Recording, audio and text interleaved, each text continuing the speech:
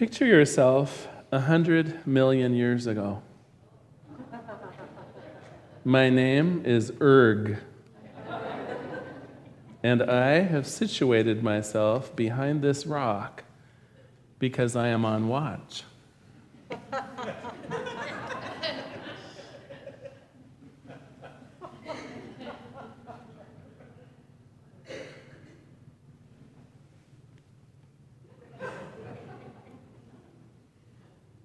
And wait, there. In the far distance, maybe 500 meters away, across the African veldt, I can just make out there, where the waving grain isn't quite waving the way it's supposed to, there, a tip of orange, is it fur? Wait. Or is it the piece of an antler? Wait. And I sound the call. Is it a call for the hunt? Is it a call to run in fear? Is it a call to freeze motionless? The reason that we are here tonight is that at the dawn of time, God gave us an immense ability to process information. Truly a gift of discernment. Now, if you take any one of our senses, our eyesights, there are birds with much better eyesight than we have. Auditory processing, other animals can hear much better. Even my dogs at home do a better job of smell than I do, right? But you know what? When you put the whole package together, we are an amazing species. And then behind that all, the immense processing power of our brain allow us, from the smallest little glimmer on that horizon, to sense whether it's danger or it's time to hunt, whether it's an opposing tribe or whether it's our friends coming back from a long vacation. This sensory apparatus that we have, this processing brain that we have, is what allows us to be here tonight. Without it, I'm sure that our species would have faded into oblivion. And you know what? I think one thing that's really interesting is our processing power is still here. Our ability to use the discernment of our senses backed up by processing power is just as strong today as it ever was. Now, it may not necessarily be that we have to flee the scene, right? When we see that tiny little thing on the horizon poke its way up. But I want to give you a couple modern ideas of how we use this true gift of discernment. Are any of you here wine connoisseurs? Have you ever tasted a wine and distinctly remember smelling fruit or perhaps 5-spice powder? I'm reading from a little article here on how to develop your wine palate. And it has 6 steps to it. I'll run them through them really quick. First of all, it says, take it slow. Look and smell before you taste. Visualize and isolate flavors. Identify flavors, one by one by one. Pay attention to the texture and the body, and build a wine memory. And I want to I know some of you are probably in 12-step programs like I am and are wondering, why the heck is he going on about wine tonight? But let me read a little bit more on step 3, visualize and isolate. Sitting with your nose hovering over a glass and eyes closed, start identifying the flavors of wine. Roses, cherries, a clay pot, cloves. The rose smell is less pronounced than the red cherry smell, and when I close my eyes, I imagine that the roses and the cherries are in a terracotta clay pot that's been rubbed with baking spices. Now, is this crazy? Actually not.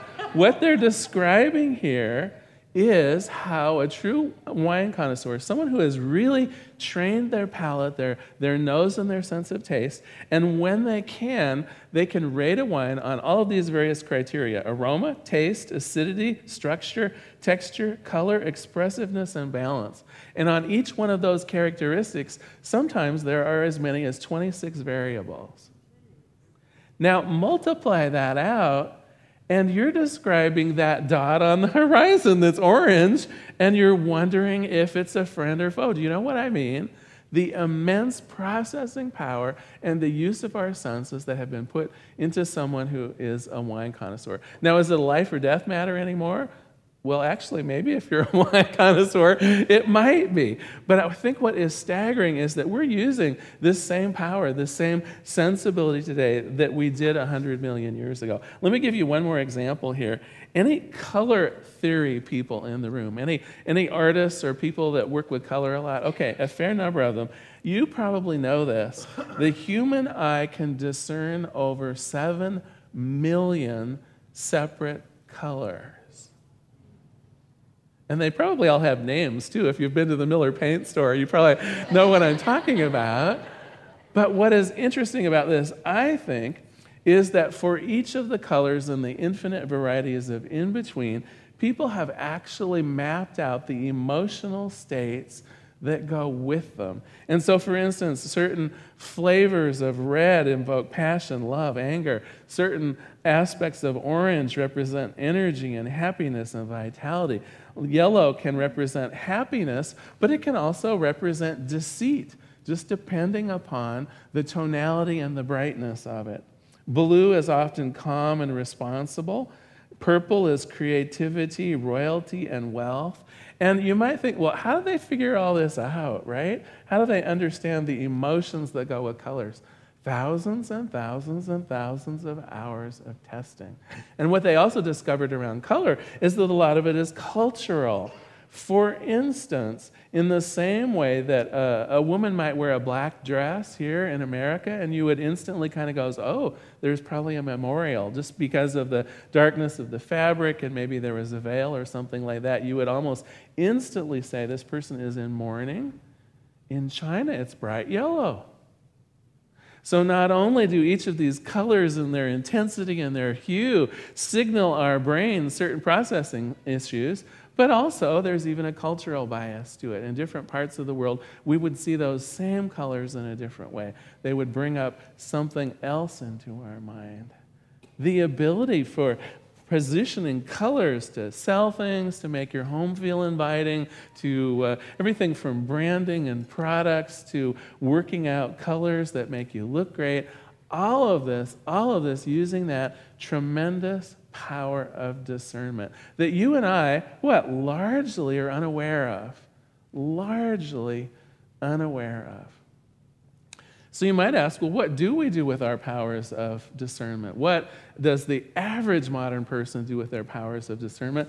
And you know me, I have a little joke. So I was walking across the bridge one day, and I saw a man standing on the edge, about to jump off. I ran over. Stop, don't do it, I cried. He said, why shouldn't I? Well, there's so much to live for. And he said, like what? And I said, well, are you religious or atheist? Religious. Well, me too. Are you a Christian or a Buddhist? He said, Christian. And I said, me too. Are you Catholic or Protestant? Oh, Protestant, he said. Me too. Are you Episcopalian or a Baptist? He said, well, a Baptist, now that you mention it. Me too. Now, are you a Northern Baptist or a Southern Baptist? And he said, well, a Northern Baptist. And I said, what a coincidence. Are you the original Northern Baptist or a Reformed Northern Baptist? And he said, can this coincidence just keep going on? I can't believe it. I'm a Reformed Northern Baptist. And he said, is it Reformed Northern Baptist of the Missouri Synod or the Reformed Northern Baptist of the Wisconsin Synod? And he said, the Reformed Northern Baptist of the Missouri Synod. And I said, me too. What a small world. Now, are you Reformed Northern Baptist Missouri Synod, the Reformation of 1879, or the Reformed Northern Baptist Missouri Synod Reformation of 1915? And he said the Reformed Northern Baptist Missouri Synod Reformation of 1915. And I said, die, heretic, die. And I shoved him off the bridge.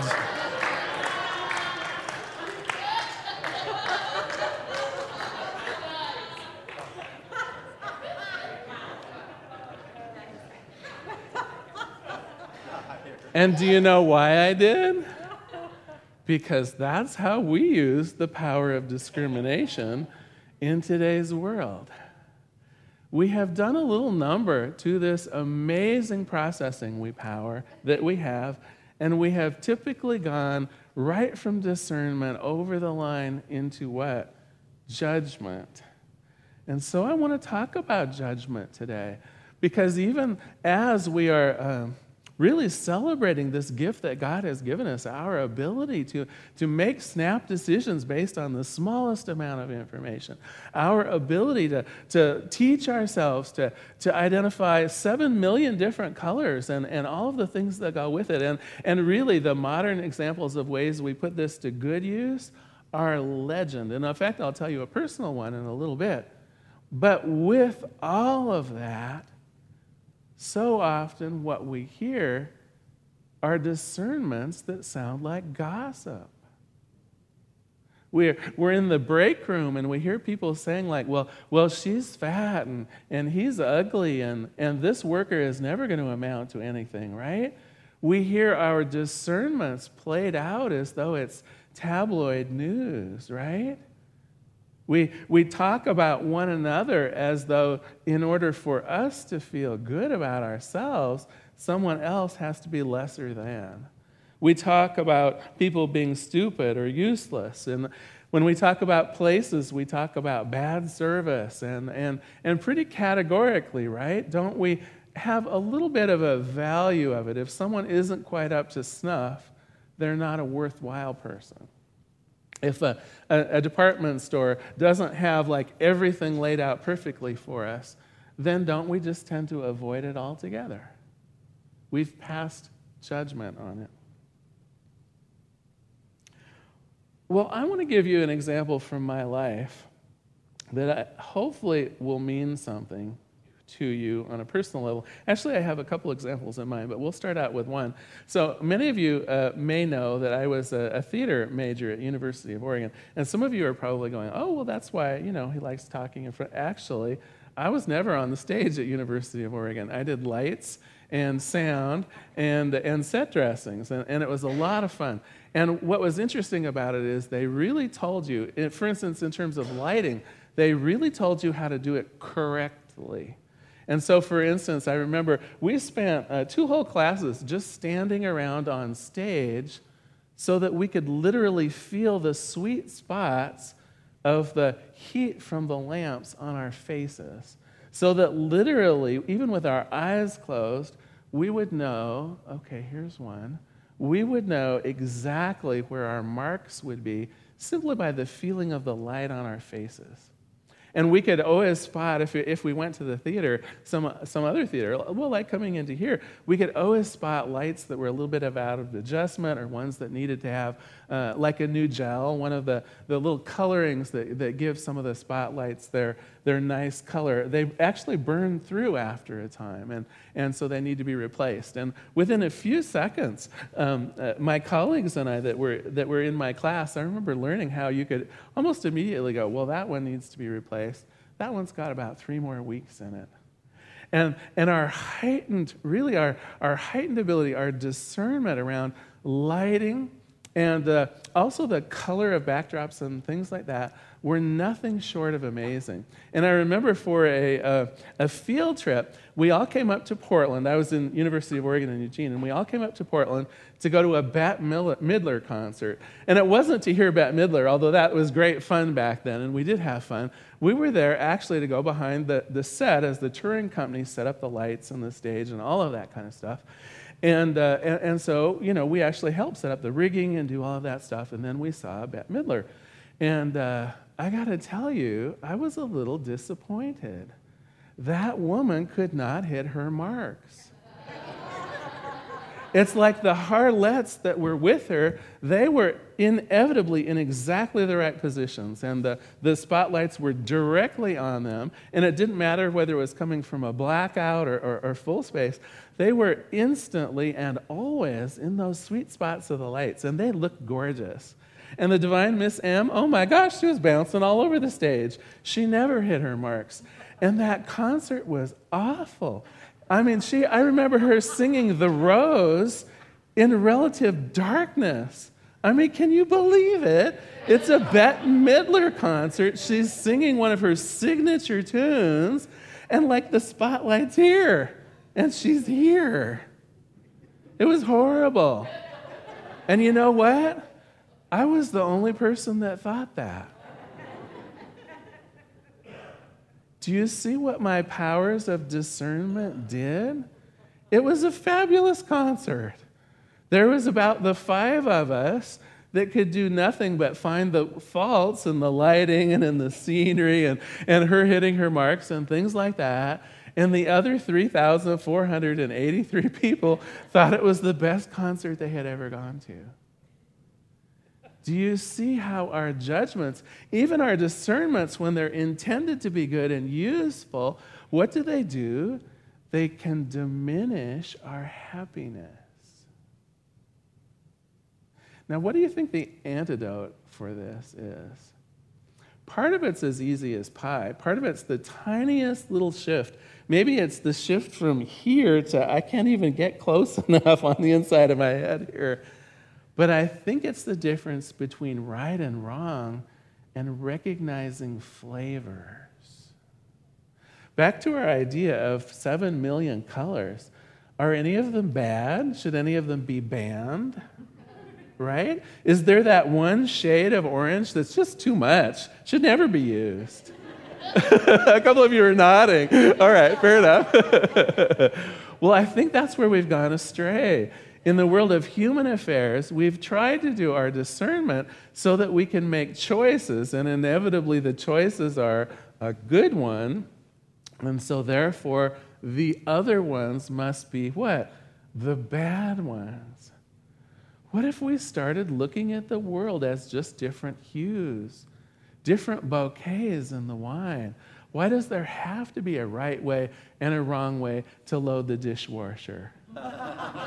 Right?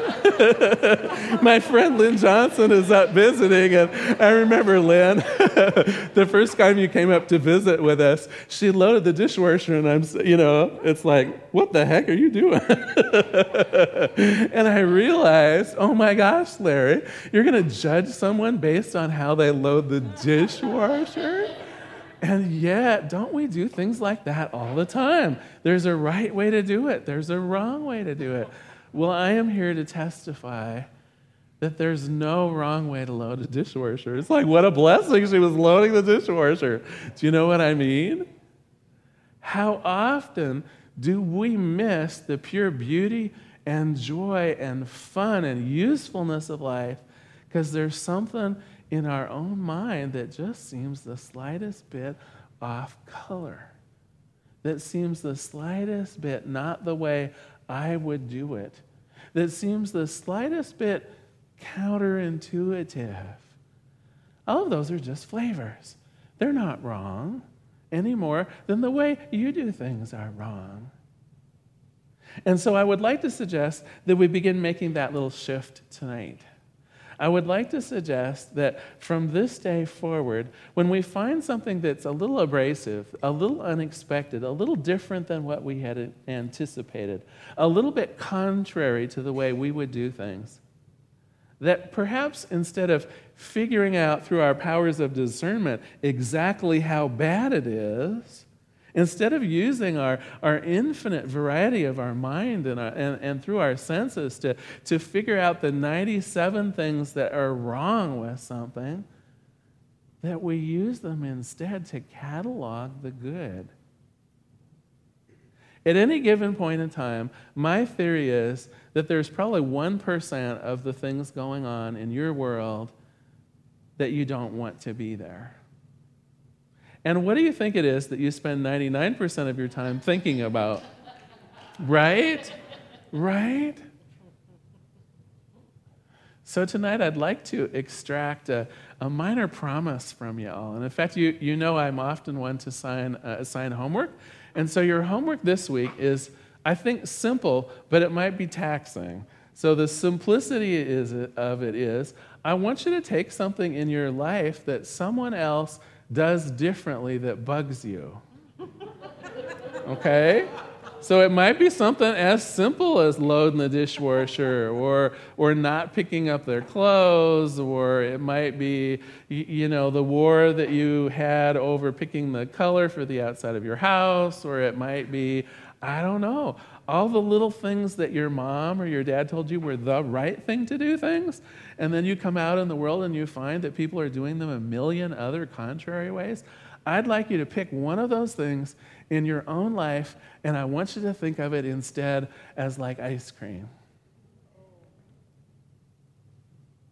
I want you to recognize that people have the right to their own opinions, that other people's discernments are just as valid as yours. Even if they fly in the face of some of the things that you were told as a child, even if they fly in the face of what you just know in your heart of hearts has got to be the right way of doing it, it's got to be the proper thing to do.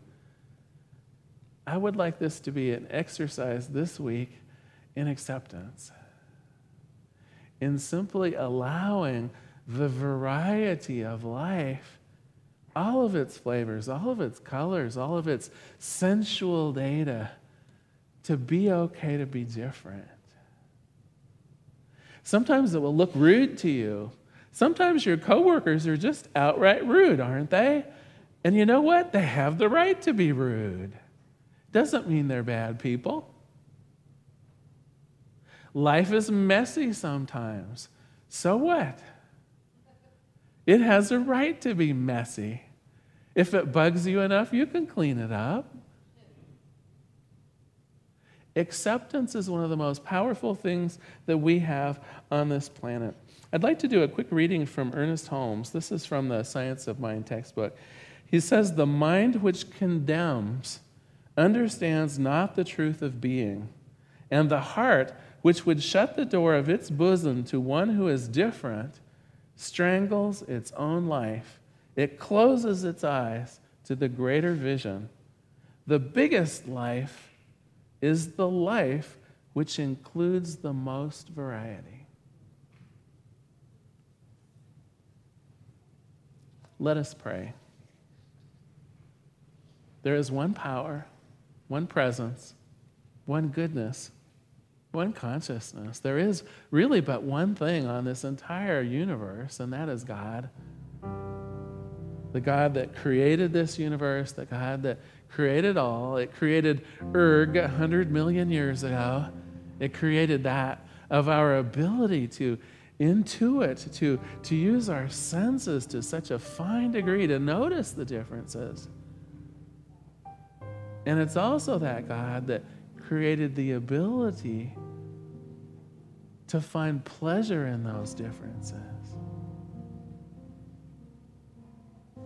And tonight, I know that means me. I know that I open my heart to experiences of all kinds, to all the ways of doing things, to all of the colors and flavors and ways of being. My heart is open to receive the infinite variety of life. And as it is true for me, I know without question it's true for each person in this room.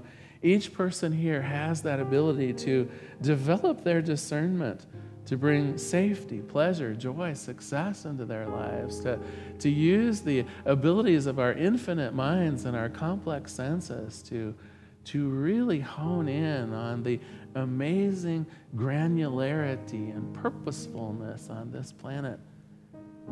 And at the same time, a willingness perhaps to forego judgment, to leave behind gossip and unfair comparisons.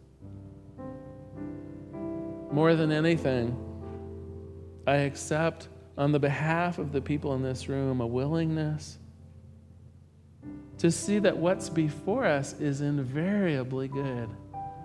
To maybe choose to ignore that 1% of things that don't look the way you'd like them to look, and instead notice the 99% that is sweet, that is lively, that is love, that is healthful, that is clear, that is joyous. I'm grateful for this. I'm grateful for the power and the presence of God showing up as the capabilities of our senses, as our discernment, but also grateful for that wisdom, that intellect, to know when enough is enough, to be content with the goodness that is here in this very room tonight. And so in gratitude, I release this prayer. I release it into the activity and action of the law, that law that says yes and yes and yes. I let it be. And together we say, and so it is. So glad you're here tonight. Thank you for being here.